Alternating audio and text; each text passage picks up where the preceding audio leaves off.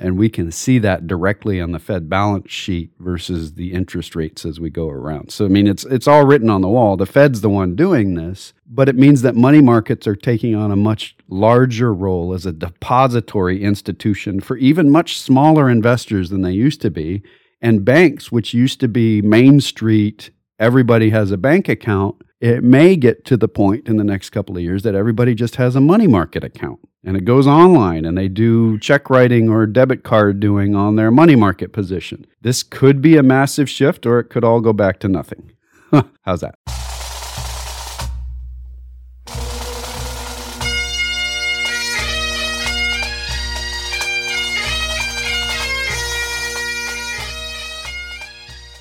Once more unto the breach, dear friends. Else fill the wall up with our English dead. Good morning, ladies and gentlemen, boys and girls, and welcome to another exciting episode of The Personal Wealth Coach, starring Jake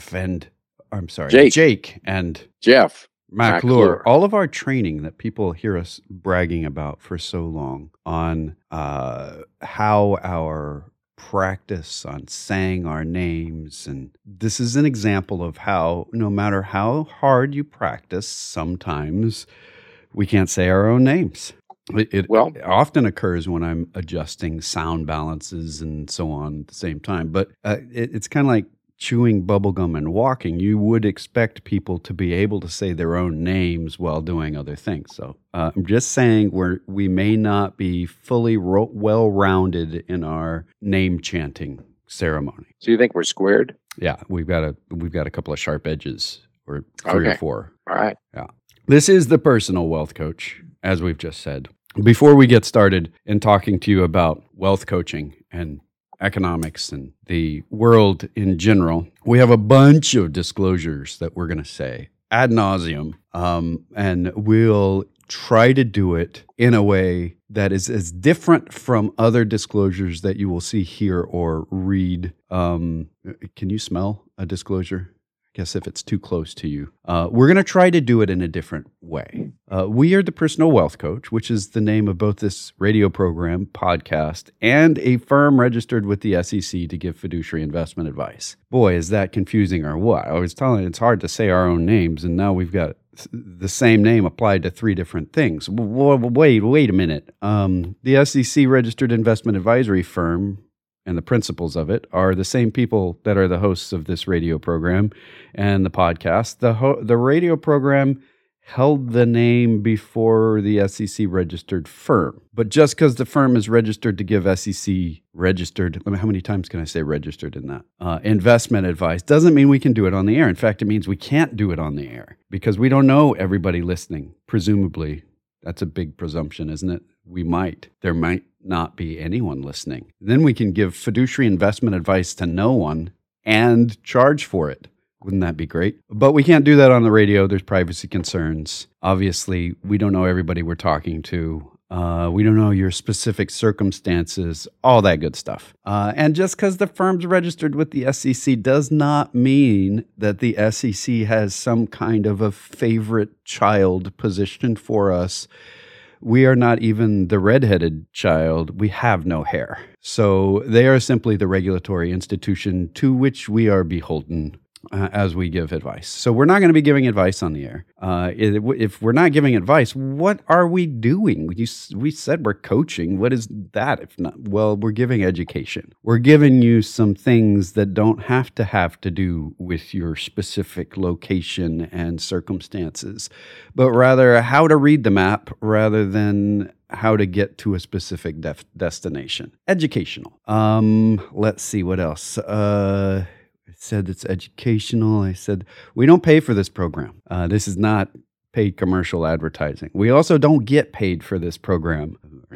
We've been giving up our Saturday mornings for a quarter of a century plus to blather on the radio to a slowly shrinking audience base on AM radio and a slowly increasing audio base on the digital spectrums. What does that mean? Why? Or am I saying that? Because a lot of times when you turn on the radio or you pull up a podcast, it is an advertisement for a business. While we do get business because we do this program, that is not the purpose of the program. The purpose of the program is to educate a bunch of people that don't know nothing about nothing, including us. Our lack of knowledge is far larger than our knowledge, and we're doing our darned hardest, may not be our best, but we're trying to educate everybody when it comes to finance and economics. It's tilting at windmills. The Giants seem to keep winning, and the Miller seems to be really upset. But you've got a final disclosure for us. And if that sounded like a normal disclosure, what I just said, then I have totally failed. Well, I don't think you failed. This part will sound like a normal disclaimer, though, so this is good. I don't know. I'm not going to say it very fast, so it's really not a normal You have disclaimer. to lower the volume and speak as fast as you possibly can. And Not going to do it. But if you slowed it down, it would sound like this. The information we present on this educational radio program has been obtained from sources we deem to be reliable. However, we make no warranty or guarantee as to the accuracy or completeness of said information. Though we do guarantee the incompleteness of unsaid and unread information. There. Now that we have fully disclosed, disclaimed, and disinterested everyone, we have a whole bunch of stuff to talk about. The very first one, as is tradition, is from Inquisitor John, who traditionally asks us questions. And the questions that he asks this time have to do with the Treasury market, the U.S. debt market, the debt of the United States government. And his question subject is Treasury buyers, and he's got a picture of an article from the Wall Street Journal, the paper version. There's a digital picture. It's titled Big Influx of T-Bills Threatens Volatility. And he dives into a very specific question in the article. The article is talking about the calamity that we avoided. The debt ceiling was raised. But in the process of getting to that debt ceiling raise, we went about 6 months, so about 5 full months of not being able to borrow money at the United States government.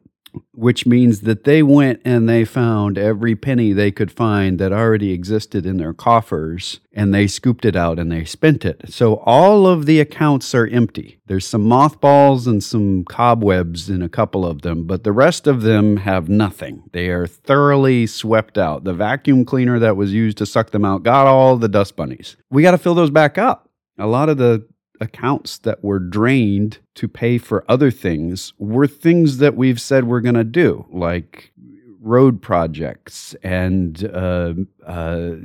contract money to large defense contractors. Things like that were either put on hold, or the balance of the money, which is coming out in monthly increments, there's not enough money in there to pay the next one. So where do we get the money?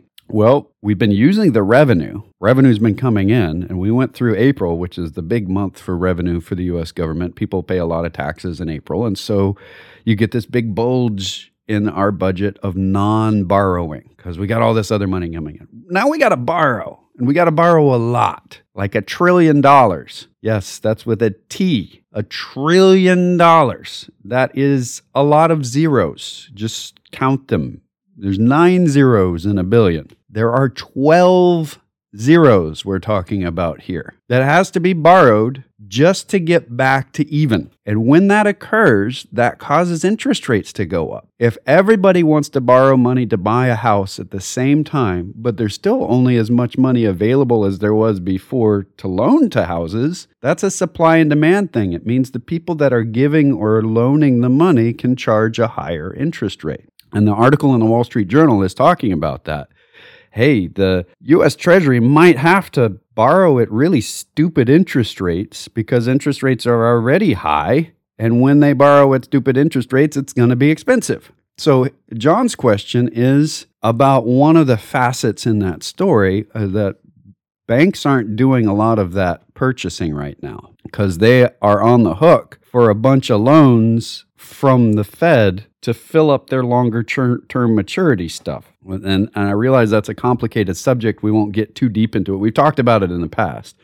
Banks are not jumping forward to buy up the treasuries, to loan the United States government money right now. Big chunk of that, when SVB failed, it was because they held too much treasuries and a long maturity. To get out of that hole, they had to borrow a bunch of money from the Federal Reserve, and it's got a higher interest rate than what they're earning. So they've got problems there. So the banks aren't there to buy up all this new debt that the government's about to release. And the article says, well, the money market positions are stepping in to those roles now, and they're buying up that debt. They're loaning the government money. And the direct quote that he's got circled, that would be a best case scenario. According to strategists, money market funds could step up as the primary financiers of this round of bond issues.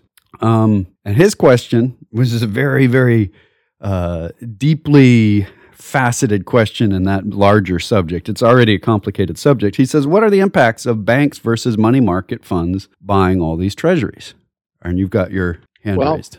I've got an answer. Oh, I've got an answer. It's probably not right. The answer is 42. Okay. Sorry. No, back to you. Well, there have been several articles recently about the fact that there have been insufficient short-term treasuries being offered by the Treasury for the rush of money into money market funds. So the money market funds have been turning to the Federal Reserve, to the repo market in the Federal Reserve, actually a reverse repo market, which is really weird, to get the interest rates that they're paying, because there's this flood of money that's been going into money market funds, by the way, out of banks into money market funds, because they're offering a higher interest rate. Short-term interest rates are high. Presuming that you're correct, and I think you probably are, that this rush of new borrowing from the Treasury will continue to raise short-term interest rates, there will probably be a greater rush of money into money market funds. And I think the money market funds are not going to have any trouble soaking up the additional borrowing that the Treasury wants to do, because there are literally trillions of dollars of money in money market funds right now. And an interesting fact coming out of the great financial crisis that we had, the Great Recession, as it was called, money market funds, many of them are now required to borrow only federal, they can only borrow federal obligations unless they disclose that they're not doing that. And they don't have to set aside reserves if they borrow Treasury securities or borrow from the Federal Reserve. I say borrow. They don't borrow from them. They actually loan to the Federal Reserve and the Treasury. So I think the money market funds are going to have no problem at all soaking this up. I think they're going to just gobble it up very, very quickly and very, very efficiently. And I think that the pundits are just worried about something that's probably not going to be a problem. The long-term implication of this is different, though, because what that means is that because more money is flowing into money market positions, and the money market positions are offering a higher interest rate generally than most banks. So those are the trends right now. Mm-hmm. That means more money will flow into money market positions. And I'm going to give a weird analogy here, a parallel. We've talked in the past about how when oil prices go up, sometimes it takes a while for it to hit the pump. And when oil prices go down, sometimes it takes a while for it to be at the pump. When you're pumping gas, wait, I know oil prices are down. Why am I still paying more? And that has a lot to do with the gas station that you are frequenting. They have a tank in the ground. And the tank in the ground holds gas that they already purchased, not today's price. They purchased that at some previous price. And gas stations that don't have a lot of customers, they have a really big tank, can keep oil prices or gas prices down for longer. But the more they do that, the more people come and use their gas. So they drain through that tank quickly. But they were able to keep the price down. The same thing's true when the price is up. If they have a big tank and they bought it at a high price, it's going to take them longer to lower the price because they bought that inventory at a high price. Now they got to sell it to you at a high price, even though prices are down now. That's happening at the bank right now. The bank is locked into these longer term interest rates that are much lower. And it's taking them a long time to adjust because they have to get to the maturity on all these long-term issues. They have to get through their tank, and their tank is really big. So money is fleeing the banks to go to the money markets. And the money markets had much shorter term maturities in a lot of their products. So their tanks were smaller. If you follow that analogy, it's the same here. Their tanks are smaller. They were able to drop the price faster or raise their interest rate faster. What does that mean long term? Long term, there's less money at the banks. And banks are still the primary place that we get mortgages. If there's less money at the bank, they have to raise interest rates on their mortgages. And what we've been seeing over the past month or so is interest rates on 30-year mortgages have been increasing. So it's going to make it more expensive to get a mortgage because more of the money from the federal government is being loaned by money markets than banks. So that's a extrapolation that is a year away from now and increasing into the future. It will equalize again as things come back to rationality in the interest rate area. That irrationality is coming directly from the Fed and how they're selling bonds on the market and where they're selling it. And we can see that directly on the Fed balance sheet versus the interest rates as we go around. So, I mean, it's all written on the wall. The Fed's the one doing this, but it means that money markets are taking on a much larger role as a depository institution for even much smaller investors than they used to be. And banks, which used to be Main Street, everybody has a bank account, it may get to the point in the next couple of years that everybody just has a money market account and it goes online and they do check writing or debit card doing on their money market position. This could be a massive shift or it could all go back to nothing. How's that? Well, there's an interesting contrast going on out there about money, and it's sticky. Chase, which is a big bank, and a lot of people use it. Otherwise known as J.P. Morgan Chase. Yes, but this is called Chase Bank. Right. It's a subset of J.P. Morgan Chase. In its savings is offering 0.01% interest. Woohoo! Bank of America, 0.01% interest. Wells Fargo, 0.15% interest. But if you start looking for other banks, there's a lot of them that are offering 4.85% interest right now. And people are not moving their money from the very low interest positions to the higher interest positions for reasons that have a lot to do with stickiness and convenience. For instance, we have a bank that we use that's paying a very low interest rate. And we have a series of accounts there, and we have a loyal long-term relationship with that bank. And it would be a real pain to move our money someplace to get a higher interest rate on it. So there's this tendency of people to leave their money at low interest rates in banks that is playing out big. As a matter of fact, over the last couple of weeks, instead of deposits fleeing the banks, particularly small to intermediate sized banks, which there was a lot of concern about recently, are seeing deposits increasing,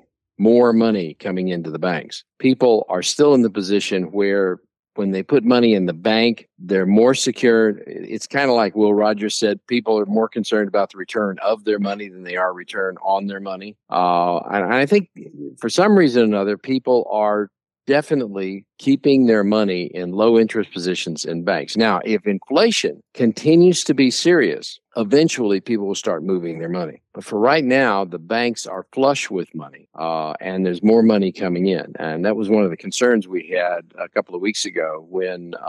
few weeks ago when Silicon Valley Bank and Signature Bank, among others, failed. Is people were pulling their money out and putting it someplace else. But it's stabilized very nicely. And I would say that I don't understand why people leave their money at 0.01% when they could be earning 4.85%, except for the fact that we're doing it too. And it's a real administrative pain to move your money from a low interest position at a bank to a higher interest position. The thing you want from the bank is that, we've got debit cards at that bank. We've got checking accounts at that bank. It's a real pain to move money around. And on that, people don't do it. And on that note, bank deposits prior to the pandemic. This is commercial bank deposits. So what that means is what you would think of as a bank deposit. We're not talking about CDs. We're not talking about money market positions. This is just money you have in your bank accounts, gathered all together across the United States. Prior to the pandemic, February 5th, there was about $13.3 trillion. This is all Federal Reserve data. And you can tell we're nerds because we know Fred. Fred is the economic data portal from the St. Louis Federal Reserve. And so $13.3 trillion prior to the pandemic. At the top of the pandemic, just in banks again, not CDs, not the other stuff, not money markets, 18 trillion was sitting in there. So there's a difference of $5 trillion. A bunch of that was stimulus. Some of it was people just cutting way back on other things. So there's a combination of lots and lots and lots of stuff that caused us to hang on to money more. We were scared. And that was right around April of 2022. So it was a little over a year ago. We're now sitting at about 17.3 trillion. So we're still 4 trillion up from what we were then. And when you calculate inflation, that's still way above the inflation growth during that time period. We have more in savings today, even calculating for inflation, by a lot than we did prior to the pandemic. And this is part of the reason why we're not in a recession right now. We've been able to spend money, and we were spending really fast heading into March, and we're kind of slowing down now. And so our deposits are rising in the different institutions. So there's kind of interesting pictures there in a very boring and nerdy way for those of you that want to go to some barbecue and talk about Fred and how many cash deposits we had before and after the pandemic and all that good stuff. But all of that is to come back to say that the money area of our economy looks to be pretty strong and healthy right now. I don't see more bank failures on the horizon, and that's a pretty good note. The bank failures that we had were the ones that were most egregiously reaching for the highest rates during the pandemic and just before. And this is something we have said for years. If you're looking around across same products and one of them is significantly cheaper or offering a significantly better interest rate, there's something wrong, and look at it before you jump in there. The Puerto Rican banks for years had interest rates, FDIC insured, interest rates that were way above the other FDIC rates. And then all the banks in Puerto Rico fell down. When you have to give a higher interest rate, it's because there's other issues going on. I mean, it's true if you're buying a car and you have to pay a higher interest rate, it's probably because there's something wrong with your credit. Same's true with a bank. If they're offering a much higher interest rate than a similar bank, look at it carefully. Make sure that you're well insured. There. Man, we've talked about nothing but the most uninteresting interest stuff. We were touching on China's issues with imports and exports, and it's going into full open mode, but in a much more restrictive situation than it was. And I kind of want to bring this up, that the pandemic has now been going for quite some time, that the changes that we experienced in 2020 as radical changes still have a lot of carryover to today. And some of that can be seen right now on the West Coast at the ports. So as we said last month, our supply chain issues that were causing so much of the inflation that we were seeing over the past 3 years or so, 2.5 years or so, they're kind of drying up and going away. The supply chains have been fundamentally shifted, and we're back in place and ready to go, except that now we look over at the port of LA and several of the other Western ports that are big import facilities, and we've got lines waiting again. It's like a week long. It's not months and months long like it was before. Usually well-scheduled stuff comes in same day still, but there's still a line waiting out there. What is that from? Why are suddenly we seeing this again? What is that about? And will it lead to great inflation? And what we're seeing in that line out there is a backlog of orders, mostly. There's obviously a lot of new stuff as well. But it's a backlog of orders that we couldn't receive during lockdown. There's some of that stuff that's 3 years old waiting to come in. And some of that stuff is ordered very recently. That's what's causing the log jam at the ports again, is a bunch of stuff that was already ordered and paid for, sometimes multiple years before. occurring now. And this is kind of the last sweep up of the supply chain issues.